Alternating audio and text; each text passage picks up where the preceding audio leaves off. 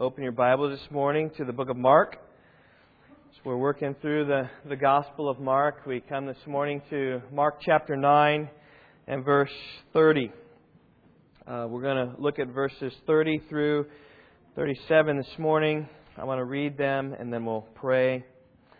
God might open our eyes to the glories of the things here. And they went on from there and passed through Galilee, and He did not want anyone to know about it. For He was teaching His disciples and telling them, "The Son of Man must be delivered into the hands of men, and they will kill Him. And when He's been killed, He will rise 3 days later." But they did not understand this statement, and they were afraid to ask Him. They came to Capernaum, and when He was in the house, He began to question them. "What were you discussing on the way?" But they kept silent. For on the way they had discussed with one another which one of them was the greatest. And sitting down, He called the 12 and said to them, "If anyone wants to be first, he must be last of all and servant of all." And taking a child, He set him before them. Taking him in His arms, He said to them, "Whoever receives one child like this in My name receives Me. And whoever receives Me does not receive Me, but Him who sent Me." So let's pray. Oh Lord, today I would pray as we would open Your Word that we would, God, see the truth that is here from the mouth of Jesus Himself. God, first of all, telling the disciples of what He would do. That He would be killed. And then continuing on to speak about who is the greatest. And I pray, O Lord, that You would sink deep into our hearts. God, press us where we would seek our own glory and our own aggrandizement. And we want to be like the Atrophies and be first in everything. And I pray, O Lord, You teach us to be last. Teach us to receive the children. God, I would pray that at Rock Valley Bible Church You would create a humble people, seeking not to draw attention to ourselves, but seeking to deflect all praise and drawing attention to You. So God, come now and soften our hard hearts. And help us, O Lord, to learn the truths here. We pray in Christ's name. Amen. Well, as we work our way through these verses, I think the best place to start is in verses 33 and 34. These form really the core of what's happening in these verses. Jesus says in verse 30 through 32 what's going to happen to Him. And He's going to go up and they're going to be delivered to the hands of men. They're going to kill Him. He's going to rise again 3 days later. And then after those, disciples get in an argument, and they argue with one another about which one the greatest is. And I feel like the reason for the argument is because they failed to understand Jesus' statement before. And it all hinges around here verses 33 and 34. Because following then, Jesus speaks about who the greatest is, saying that the greatest is the servant of all, and the greatest receives lowly children. And the message this morning is entitled, "Great in the Kingdom." As I think that's really the core of our text. We see the disciples in 33 and 34 arguing about who was the greatest. Everything hinges around that. They didn't understand what Jesus just said, and He's going to go and give us two statements about who the greatest in the kingdom of heaven is. Now, if we just start piecing together this argument that they had along the way, I think we can detect a little bit about what's taking place. You've got Peter and James and John probably leading the conversation. I mean, these were the privileged three of Christ. They were with Jesus when others weren't. Remember when Jairus came and asked that Jesus would come and heal his daughter? And along the way, they received the news that, "Oh, your daughter has died. Trouble the teacher no longer." And Jesus continued on to the house because He knew He was going to do a miracle. He was going to raise this daughter from the dead. And as He got to the house, Jesus instructed His 9 disciples to stay behind. And He said, "Peter, James, and John, here, why don't you guys come?" And maybe the room was small, we don't know, but He picked His elite disciples, if you will, pulled these three and the parents and was there, said Talitha cum to the little girl, raised her from the dead. And it was only these three, Peter and James and John, who saw that miracle. I think they well could have argued that they were greatest in the kingdom. They were the privileged few. And that would have even been compounded when you think about the Mount of Transfiguration. Right? When the glory of Jesus began to shine through His skin, and He began to radiate the fullness of deity, who He was. And it wasn't all the 12 disciples who saw Him. Remember, 9 were down at the base of the mountain, but 3 of them, Peter and James and John, got to see Jesus transfigured, got to see Him talk with Moses and see Him talk with Elijah. And they could very well argue, look, we're the privileged ones. We saw the Mount of Transfiguration, right? And we saw Jairus' daughter being raised from the dead. And so they said, yeah, we're the best. No, your guys aren't the best. And they may have argued some miracles that they did on some of their missionary ventures, but they probably would have fallen short from what Peter, James, and John could have claimed. But I think of these three, Peter maybe even claimed the most, claiming that I'm better than you guys. I mean, it was God revealed to me that Jesus is the Christ. I was one of the first disciples. It was me and Andrew, my brother. And I was one of the first. I was the spokesman, right? I'm the one that speaks up to Jesus. You guys don't speak up to Jesus, but I'm the bold one who does. I'm the one who said on the Mount of Transfiguration, Rabbi, it's good that we're here. Let's build 3 tabernacles. I'm the one who speaks up. I'm the leader. I'm better than you guys.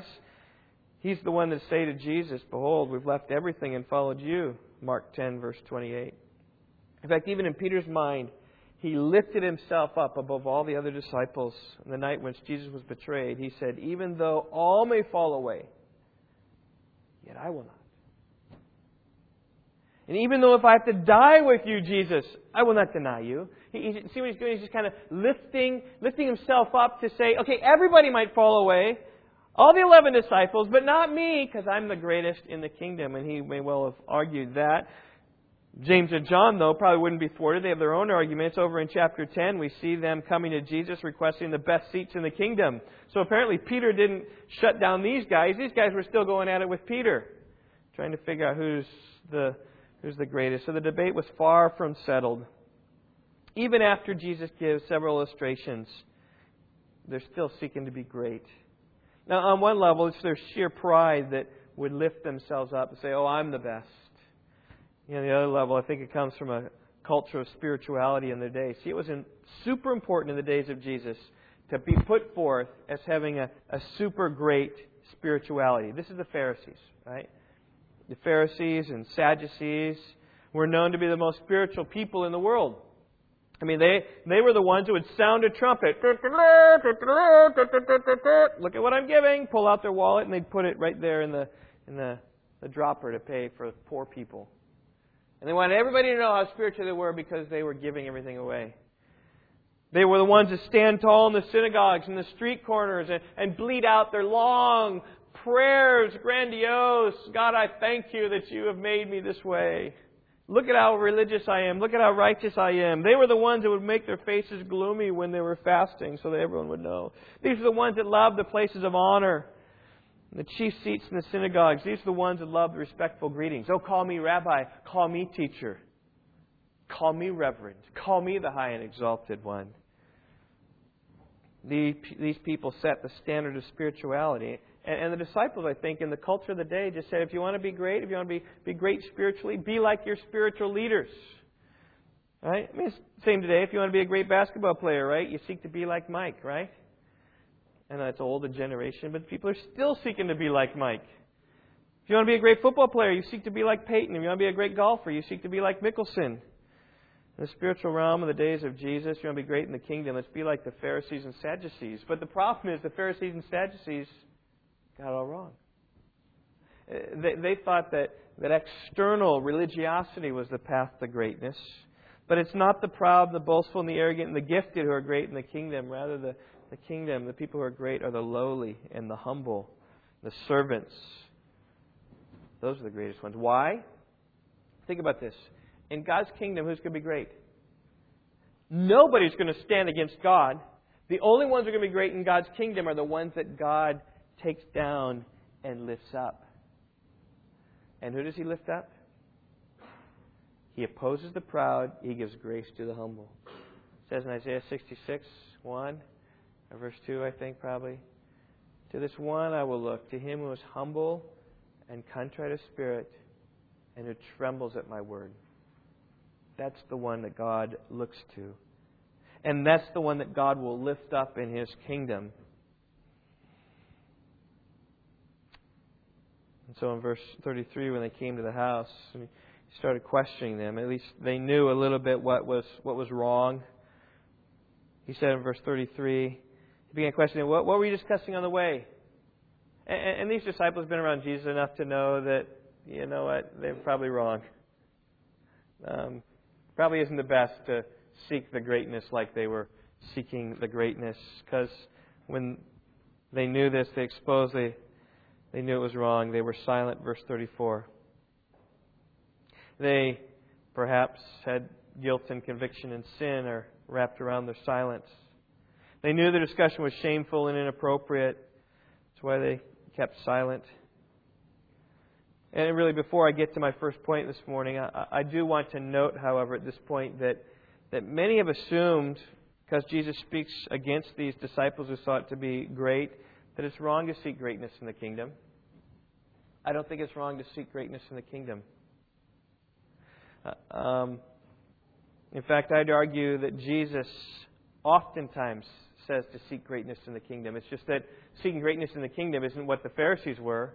Jesus puts a different twist on it. He encourages it to be a little bit different. Jesus, remember, says, do not store up for yourselves treasures here on earth where moth and rust destroy, where thieves break in and steal. But rather store up for yourselves treasures in heaven where neither moth nor rust destroys, where thieves do not break in and steal. In other words, Jesus is saying, you want to be rich and wealthy in the kingdom? That's a good desire. So don't store up your treasures here on earth. Store them such that your treasures will go ahead of you. Be great in the kingdom. But don't be great in the kingdom by amassing. Be great in the kingdom by giving. Or Jesus also encouraged heavenly reward. Use the talents that God gives to create and receive more. Remember the parable He gave of the talents. Right? One guy received 5, one guy received 2, one guy received 1, and the guy received 5 took and he produced 5 more. And so when the master came back, he said, here's the 5 you gave me, and here's 5 more. And Jesus said that the master said to him, well done, good and faithful slave. You are faithful with a few things. I will put you in charge of many things. Enter into the joy of your master. In other words, right, use the things that God has given you to increase them and multiply them. And the one who had 2 talents, had less, still invested them. And Jesus said, well done, good and faithful servant. Yet when the one was given only 1 talent and he hid it and didn't produce anything, Jesus was angry with that one. Jesus said, the master said, you fool, put it in a bank and at least get interest. And he didn't. But you think about what's that teaching? It's teaching, use what we have to invest for later, for eternity. Jesus encouraged sacrifice here and now for greater reward. In the generation when the Son of Man will sit on His glorious throne, everyone who has left houses or brothers or sisters or father or mother or children or farms for my sake will receive many times as much and will inherit eternal life. Think about what He's saying. He says, if you left house, or if you left farms, or if you left mother or children for my name's sake, you will receive many times more. You want to receive many times more? You want to be great in the kingdom? You want to have many houses and farms? Brothers and sisters? Well, use it today and neglect it and sacrifice and serve Christ and you'll have it. And Jesus isn't arguing not to be great. He uses it. He puts a carrot in front. He says, be great in the kingdom. It's just the kingdom isn't here now. Kingdom is in the life to come. And when Jesus speaks about being great, He speaks about future greatness. Treasures in heaven, responsibility in heaven, rewards in heaven. Seeking to be great isn't condemned by Jesus. It just looks different than what we often think about it. And so the title of my message is appropriate here this morning, Great in the Kingdom. Or you might say it this way, how to be great in the kingdom. Because true greatness comes not along the path of being a preeminent leader. True greatness comes in the path of humility and service. Edith Schaeffer, wife of Francis Schaeffer, the great apologist, evangelist of last century, 1900s, was asked, Edith was, who's the greatest Christian woman alive? And here's what she said. Here's her perspective. I think it ties into here. She said, we don't know her name. She's dying of cancer somewhere in a hospital in India.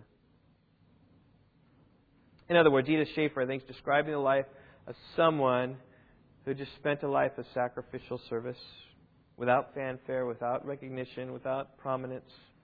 Probably lived a life moment by moment dependent upon the Lord because she had no resources in and of herself. And yet, she just gave herself and served others. And here it is, her dying days. She's still serving by pouring out prayers for the saints, just believing and trusting in God. That's true greatness. Because it's when you're through the difficulties when you remain a servant of all. That's true greatness. And we may never know who the truly great are. Well, this morning I have 3 points. We're going to start the first one, verses 30 to 32. And we'll skip over 30 and 34. We'll get to 35 and then finish up. But here's my first point. You want to be great in the kingdom? Here it is. Understand the mission of the Messiah. Understand the mission of the Messiah. Verses 30 through 32. It's where all greatness begins. It begins with understanding what Jesus came to be and to do. Again, verse 30. From there they went out and began to go through Galilee. He did not want anybody to know about it, right? He didn't want anyone to know about it because he's focusing his time upon the disciples. If people knew about it, they're going to be swarming and he's going to have the crowds. He's going to have lots of people. But he just wants a few. He wants his time with his disciples. And he was teaching his disciples and telling them, the Son of Man is to be delivered into the hands of men. And they will kill him. And when he has been killed, he will rise 3 days later. But they did not understand this statement and were afraid to ask him. Now, once again, we find Jesus telling his disciples what's going to take place in the near future. His ministry is coming to an end, not because Jesus is retiring, but because he's going to be killed. Even look what it says, verse 31. And when he is killed, and they will kill him. He's going to be murdered. That's why his ministry is coming to an end. But there's a hope of the gospel that he'll rise 3 days later. His disciples did not understand this statement. Verse 32. They didn't understand the mission of the Messiah. They didn't understand that when Jesus came to earth, He didn't come to establish an earthly kingdom. No, what did Jesus do? He came to die for our sins upon the cross, taking the punishment that we deserve, having the wrath of God fall upon Him so that it might not fall upon us. His reign and His kingdom would come after His death, when He ascended to heaven to sit down at the right hand of His Father. Right now He's just waiting for all His enemies to make a footstool for His feet, and then He will come, and every knee will bow to Him, and every tongue confess. Someday His reign will be fully established, but it's just not now. The disciples, though, didn't understand these things. And that's why, in verse 33 and 34, they were talking about who the greatest is. Because if they understood these things, they wouldn't be talking about who the greatest is in the way that they were talking about it. This is the core of where it started. If they had understood Christ's words, they wouldn't have been arguing with each other. And I say this, the disciples had no excuse. They had no excuse for not knowing that this was the plan of Jesus. I mean, notice this is the third time that Jesus has told them this. First time, back in chapter 8. Go ahead and turn back there. Mark chapter 8. Verse 29, Peter confesses, "You are the Christ." And then in verse 31, if you write in your Bibles, I encourage you to do that. Look right here, 8 verse 31. Draw a box right around that. Put a number 1 here by the side. Because this is the first time that He's telling them the plan of the Messiah. He began to teach them that the Son of Man must suffer many things and be rejected by the elders and the chief priests and the scribes and be killed, and after 3 days rise again. And He was stating, verse 32 says the matter plainly. Very clear what's going to be happening to Him. Second time, chapter 9, verse 9. Draw a box around this and write a number 2. As they were coming down from the mountain, He gave them orders not to relate to anyone what they had seen in the transfiguration until the Son of Man rose from the dead. How does He rose from the dead? Verse 10, they seized upon that statement, discussing with one another what rising from the dead might mean. So they say He's dead, but He's rising. What does that mean? He's stating it just again about what's going to be taking place here in the near future. And then our text, chapter 9, verse 31, this is number 3. And then in chapter 10, we're going to see Jesus saying the same thing. In chapter 10, look at verse 33. He says, "Behold, we're going up to Jerusalem, and the Son of Man will be delivered to the chief priests and the scribes, and they will condemn Him to death, and will hand Him over to the Gentiles, and they will mock Him, and spit on Him, and scourge Him, and kill Him, and 3 days later He will rise again." 4 times He's going to tell His disciples, they still don't get it. Anytime you have a teacher who's trying to teach people, it's the things that are repeated over and over and over and over and over again, which are important. This is important. Yet they still didn't get it. And Jesus repeats it, goes to the same place, the same thing. I know oftentimes when Yvonne and I are going to a place with our children, it often helps to prepare them. Right? We're going to go here. Oh, you know what? We're going over to the dean's house, right? And I know you're going to get excited with the dogs, and I know it's going to be really fun. Okay, but you need to make sure that you're calm and you're nice to the dogs, or whatever. If that's never been a problem at the dean's house, but their dogs are there. It might be, or we're going to do this, and you might get excited about this. You need to kind of calm down. You need to reserve, or you're going over to your friend's house. Now make sure that when you go over there, 4 things. I always say neat, kind, courteous, and what are they? The 4 things. Neat, appreciative, helpful, and kind. I always just get them in a different order. But they're kind of the thing. I haven't learned that lesson yet. I need to do that. Neat, appreciative, helpful, and kind. We just tell them that. When you're going, be these things. Just be neat. So don't make a big mess at their house. Be appreciative. Be thankful. Be thoughtful. Be kind. Be helpful. And that's what Jesus is doing. He's preparing them for the day He dies.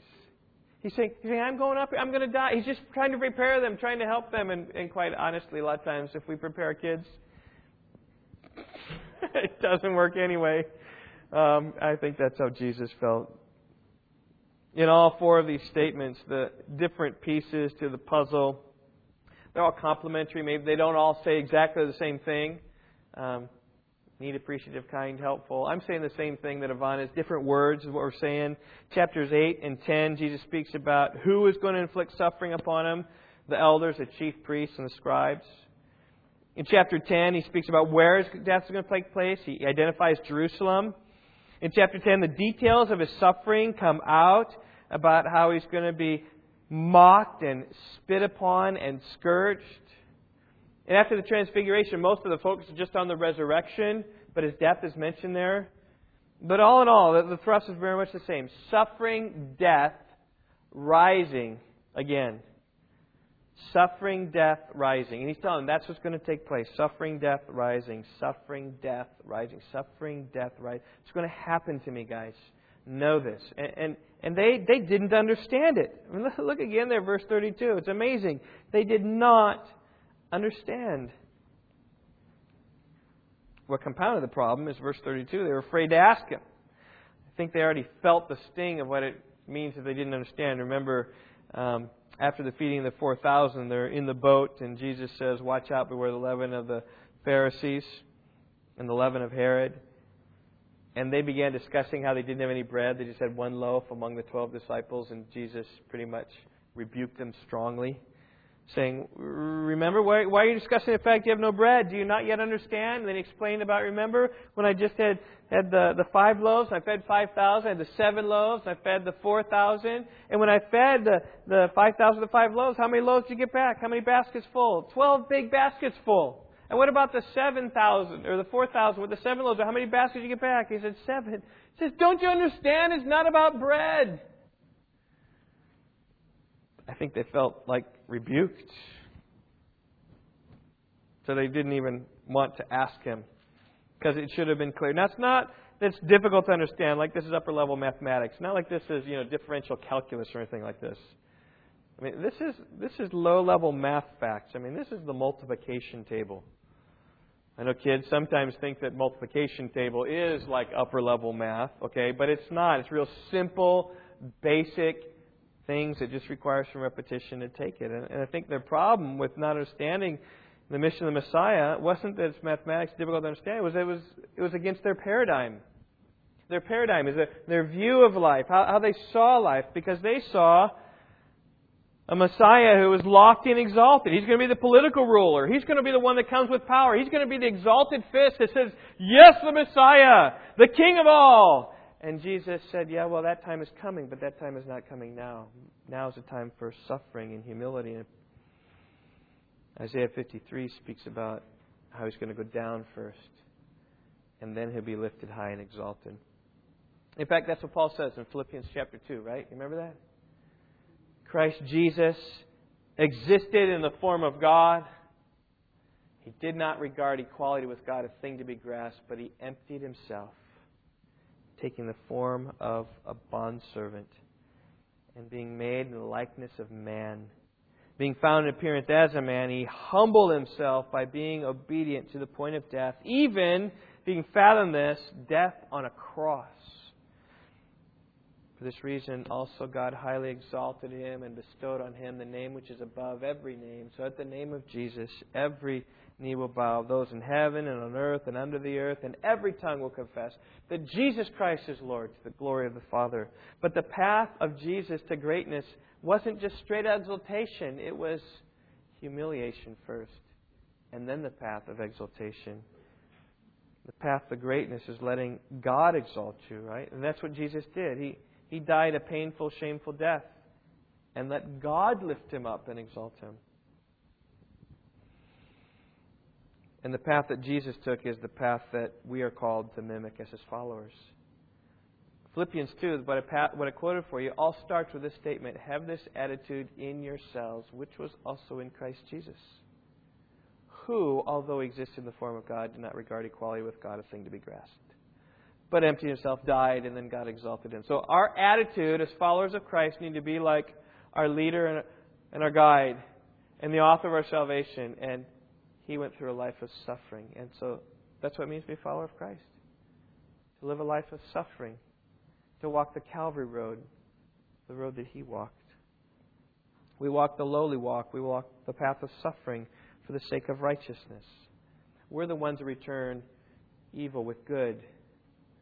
We're the ones that when people afflict us and rebuke us, just as Jesus, when He was being reviled, did not revile in return. When He was being scoffed at, He uttered no threats. He kept entrusting Himself to God. When people slander us and come at us, we don't need to fight back at them. We entrust ourselves to the Lord. We say, vengeance, O Lord, is yours.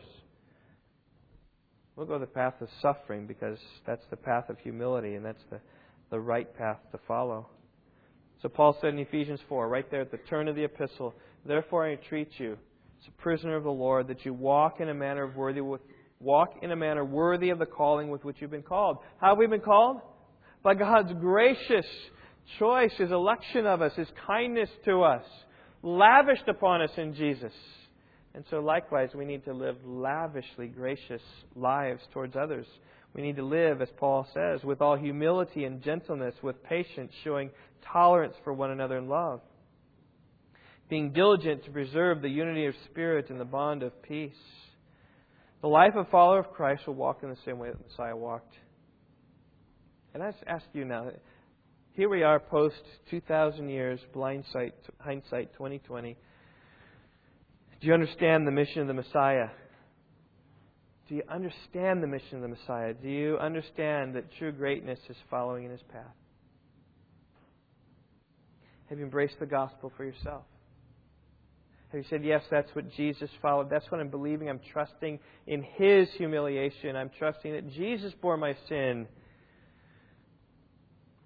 Because when you embrace the gospel for yourself, that's when and only when you can embrace the humility that it requires.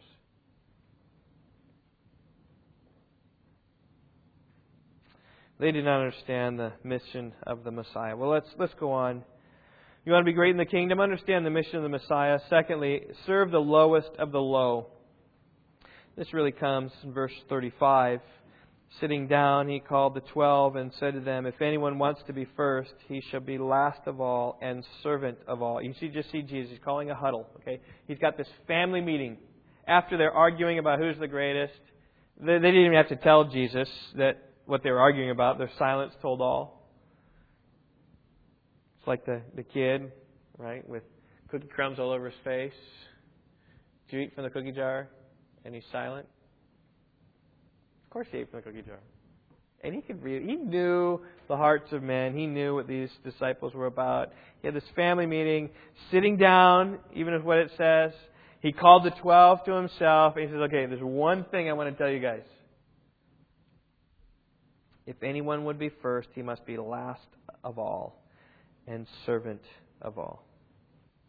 You're going to be first, be last. Be a servant. Now, it's not the way the religious leaders, it's not the way the disciples thought. That's not the way that our world today thinks. But it's the way of God's kingdom. That has not changed. You want to be first? You want to be the greatest? I think that's good. Let's be the first. Let's be the greatest in the kingdom. But let's do so by being the least and the servant today. Now, there's good news in this, okay? We all can do this. It's not like it's outside of our grasp. We all can be great in the kingdom. We all can be servants. Yesterday, 2 days ago, my father's 77th birthday. So after church, you can wish him a happy 77th, right?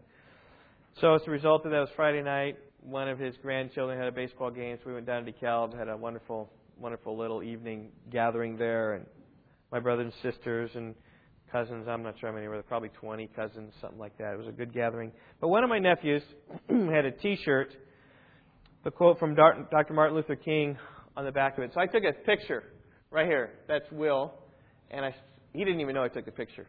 I think he was texting or something like that, or talking with his cousins. But I said, that hits my sermon exactly. Let's read it all together. Everyone can be great because everyone can serve. I think Martin Luther King was reading from Mark chapter 10, verse 35. He understood that the path to greatness is the path of servanthood. And since all of us can serve, all of us can be great. So really, here's the question. The question is not, can I be great in the kingdom? The question is really, am I willing to be great in the kingdom? That's really the question. And to be great in the kingdom means that today I'm a servant. It means I'm giving myself to people today. Now notice how I worded my second point here. Serve the lowest of the low. And that comes right out of verse 35. If anyone wants to be first, he must be last of all and servant of all. I'm pulling that, the lowest of the low, from this little word all. He must be last of all and servant of all. Not last of most and servant of most, but last of all and servant of all. That means he needs to be the very last. He needs to be the very lowest, willing to serve everyone above him, because he's lower than everybody, so he's willing to serve the lowest of the low. That's what the word all means. None is beneath your standard. You're willing and ready and eager to serve everyone. It means that, I just put a few categories here in my notes. People we need to serve. We need to serve children. We need to serve the poor. We need to serve the foreigner. We need to serve the minority. We need to serve the disabled. We need to serve the mentally handicapped. We need to serve the guy that always gets on your nerves. We need to serve the gal who always speaks only about herself. We need to serve the one who's hurting. We need to serve the sick. We need to serve the helpless. We need to serve the shut-ins at the nursing home. We need to serve the unlovable. Listen, and we're not above any of those people. We need to serve all. We need to serve anybody that you might think is low. Here's my question. How are you doing at that? How are you doing? Are you known as being a servant wherever you are? You're going to be great in the kingdom? Be great. But be a servant. Be helping with everything you can all the time. How are you doing? Lest you get smug, I want to tell you a story that ought to be convicting to us all. I want to bring your attention to something that happened at Rock Valley Bible Church a couple of weeks ago. I was here preaching right here, halfway through my sermon, about 11 o'clock is what it is right now. It was 11 o'clock, preaching my sermon, and somehow two guys walk in the back. I saw them come from the door back there, entering from Alpine, and they came in the back, and they sat, right behind you, Phil, right in front of you, Bradley, kind of right in those two spots, just right there. They came in and sat there. Now, these guys were, not big guys. They're my size, maybe.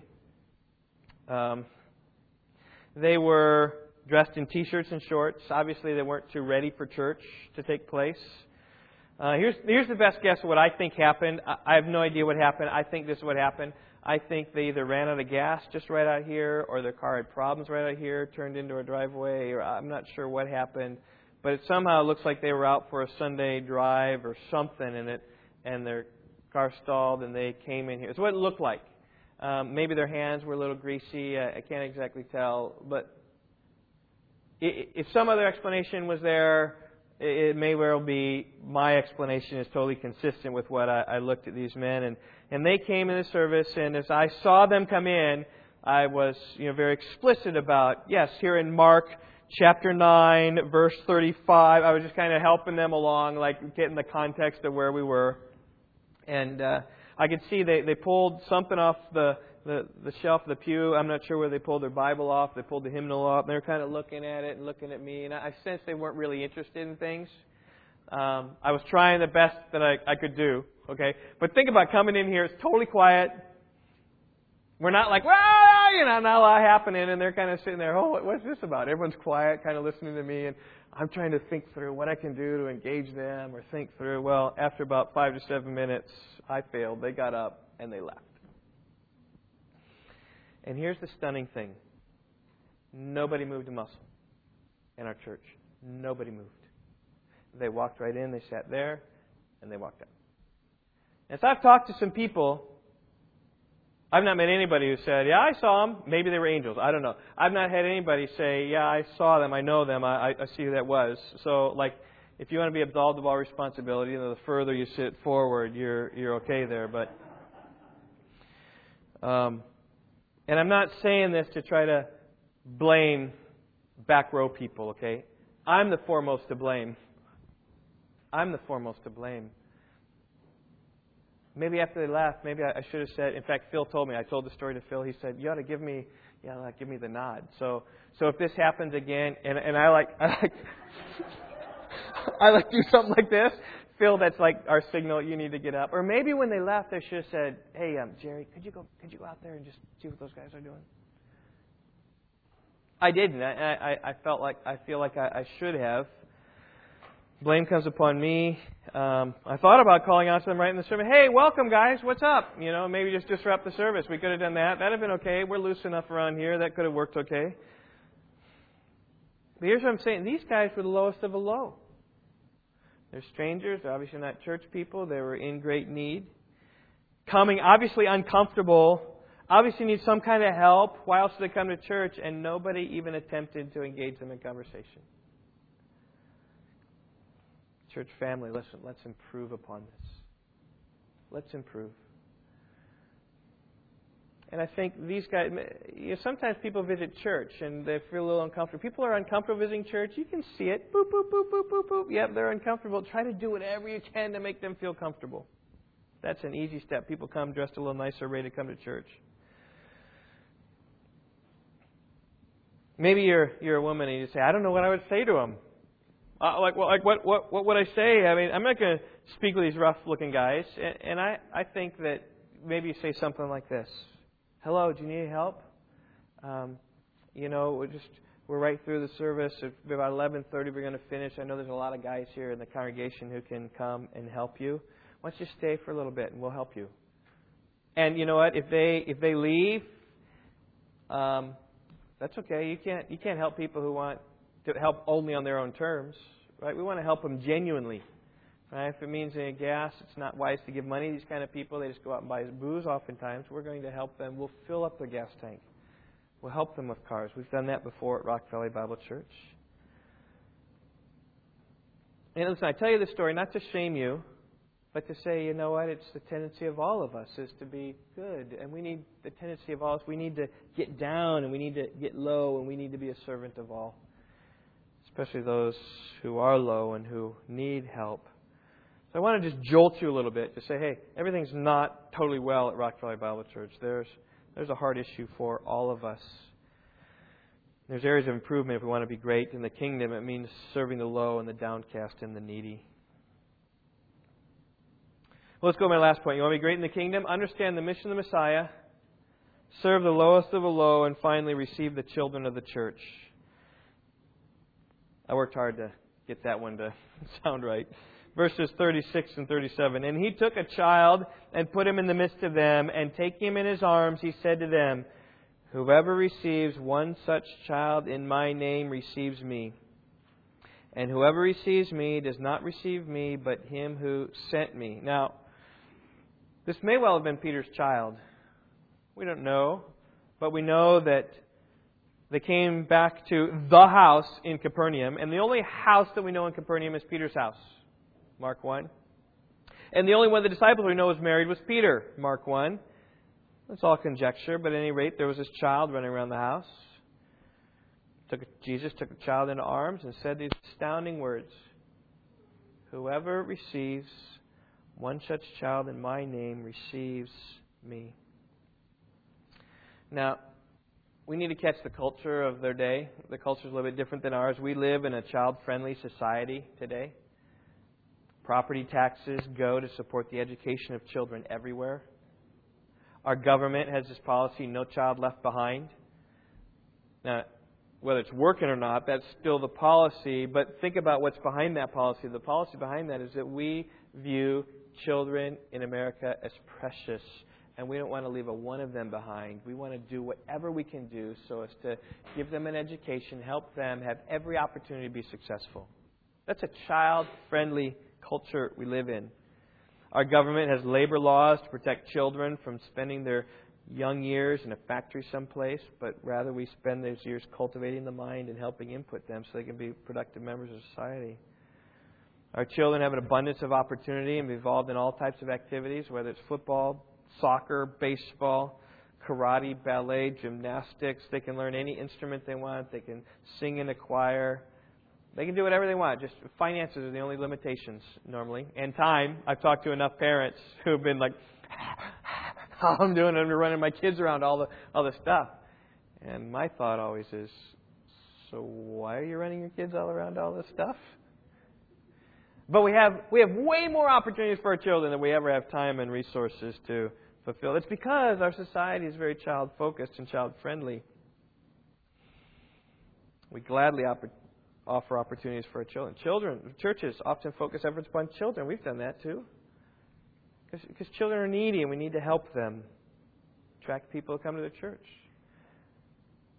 And catch this, when someone preys upon children, our society is irate.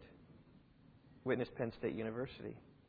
Where does that come from? That comes from our child-friendly culture. And I say, praise God. Praise be to God for America and that priority. Praise be to God that there are many who will come to the defense of those children who are abused and wrongly treated. Now, we're not perfect. I mean, abortion is a huge slight on our nation in this matter. But overall, culture is very pro-child. I mean, all you need to do is go to a foreign land. Some foreign lands, maybe not all foreign lands. Right? We hear about how things are in Tanzania or how things are in the Philippines. Hear how things are in Mexico. Adriana is not here today. But we hear about how things are in foreign lands. It's just my exposure to things in Nepal. It's not like this. Education isn't abundant. Kids will just labor to try to earn their next bread. Opportunity, they don't have opportunities. We are a child-centric, child-facilitating, child-friendly place. That's wonderful. Okay, it's a bit different in the days of Jesus. Chapter 10, we're going to see people were bringing children to Him. Chapter 10, verse 13, so that Jesus might touch them and bless them is the idea, but the disciples rebuked them. Get away! He doesn't have time for the kids. Jesus, on the contrary, was indignant against them. It says, permit the children to come to me and do not hinder them, For the kingdom of God belongs to such as these.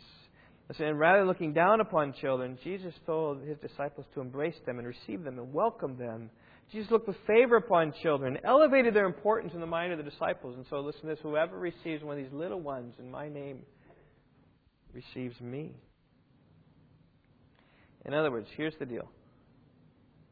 Treat children the way you would treat Jesus Himself. That's what He's saying.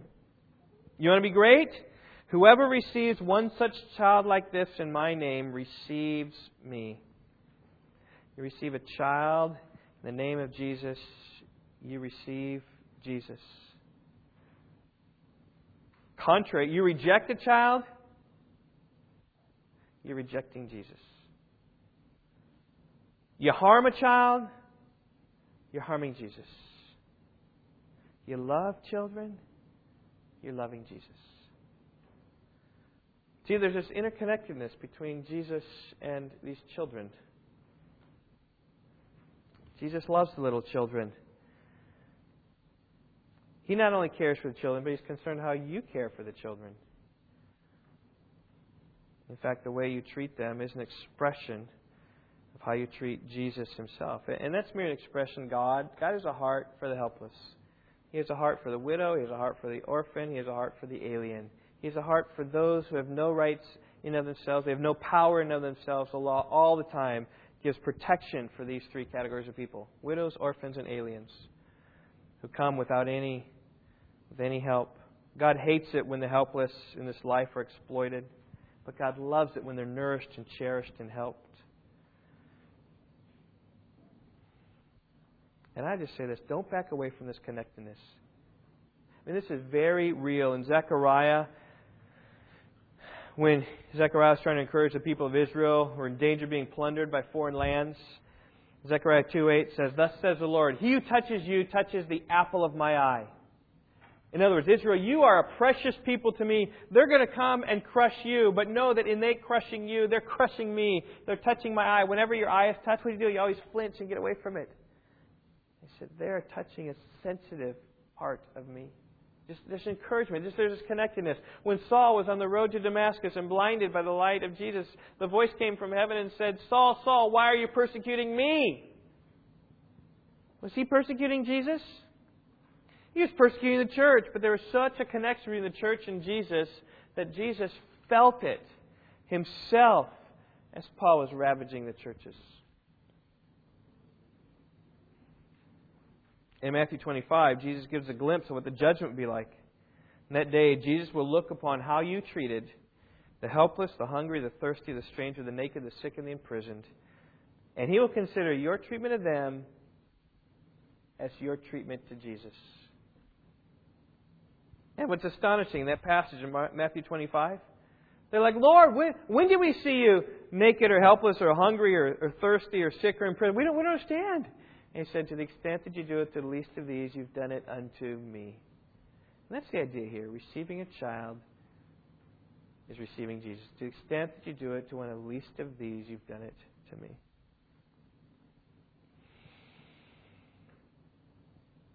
That's what verse 37 says, the same Spirit. And so here's obvious, huge application for us, just screaming out of this. Can you guess? Rock Valley Bible Church? Nursery and Children's Church. Screaming. Hello! Serve the children of the church. Now, we don't know how big this child was. Every indication, maybe it's a small child. Jesus took the child in His arms, verse 36. It may have been just 1 or 2 years old. Maybe nursery. But maybe even more, I hold my 5-year-old. In fact, I did that today. I hold him up so we sing the songs. I whisper in his ears the songs that are going to be sung, and then they get sung and whisper so that he hears and knows what's going on. But it's a 5-year-old. I can hold him up. So we don't know how young, but I know it wasn't a 16-year-old. And so are we going to try that here? If I try to, no, I'm not going to try that because my back will go out, and then we'll be done, and we'll dismiss early. You might say, "Hey, that's wonderful." But some type of small child, all right? We are taken in the arms. That is perfect. Children's Church Nursery. Right now, there are people in the nursery. The Christiansons are there. I don't know who's teaching children's church today. Toby is? How perfect is that? I don't even know. That's true greatness. The only reason I happened to see Greg is I talked to him, and then he kind of was in there with his wife, Michelle. But the important thing here isn't so much the age, but it is small. But the important thing is here is just the care for children. And I just want to encourage you, serve in the nursery if you want to be great. Say, what can I do to be great at Rock Valley Bible Church? How about great in the kingdom? How about serving the nursery? How can I be great in the kingdom? How about help with children's church? That might be a way to be great. Not only is it great work, it's a good work.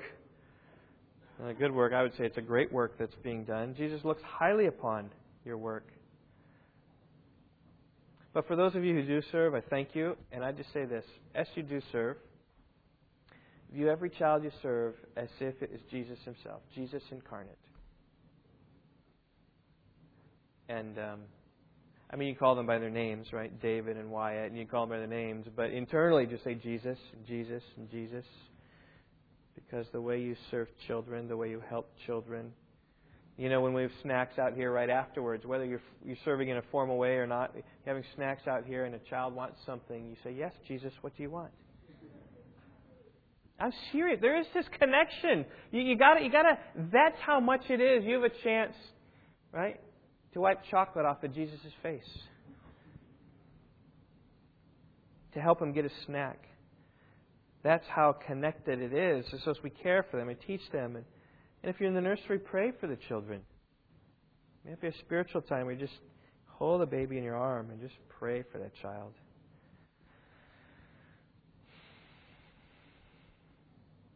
And I appreciate your labor, much of which goes unnoticed. And we don't mention it very often from the pulpit here. I don't write enough thank you notes.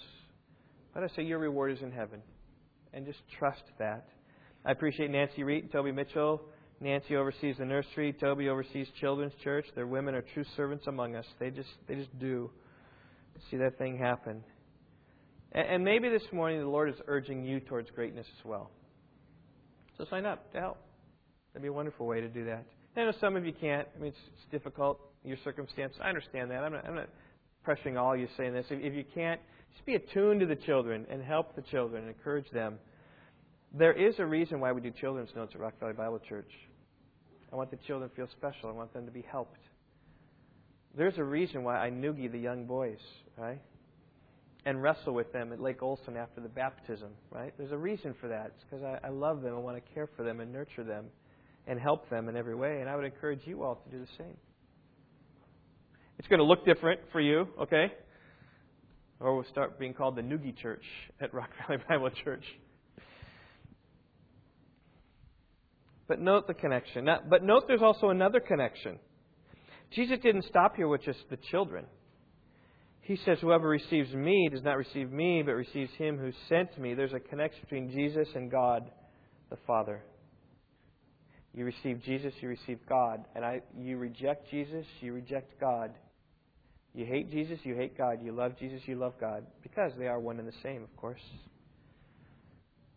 We've seen this connection already. We've seen in Mark chapter 1, the baptism of Jesus. The voice comes from heaven. This is my beloved Son, in you I am well pleased. God is well pleased with His Son. The Transfiguration. This is my beloved Son. Listen to Him. Right? Listen to Him. He's my mouthpiece.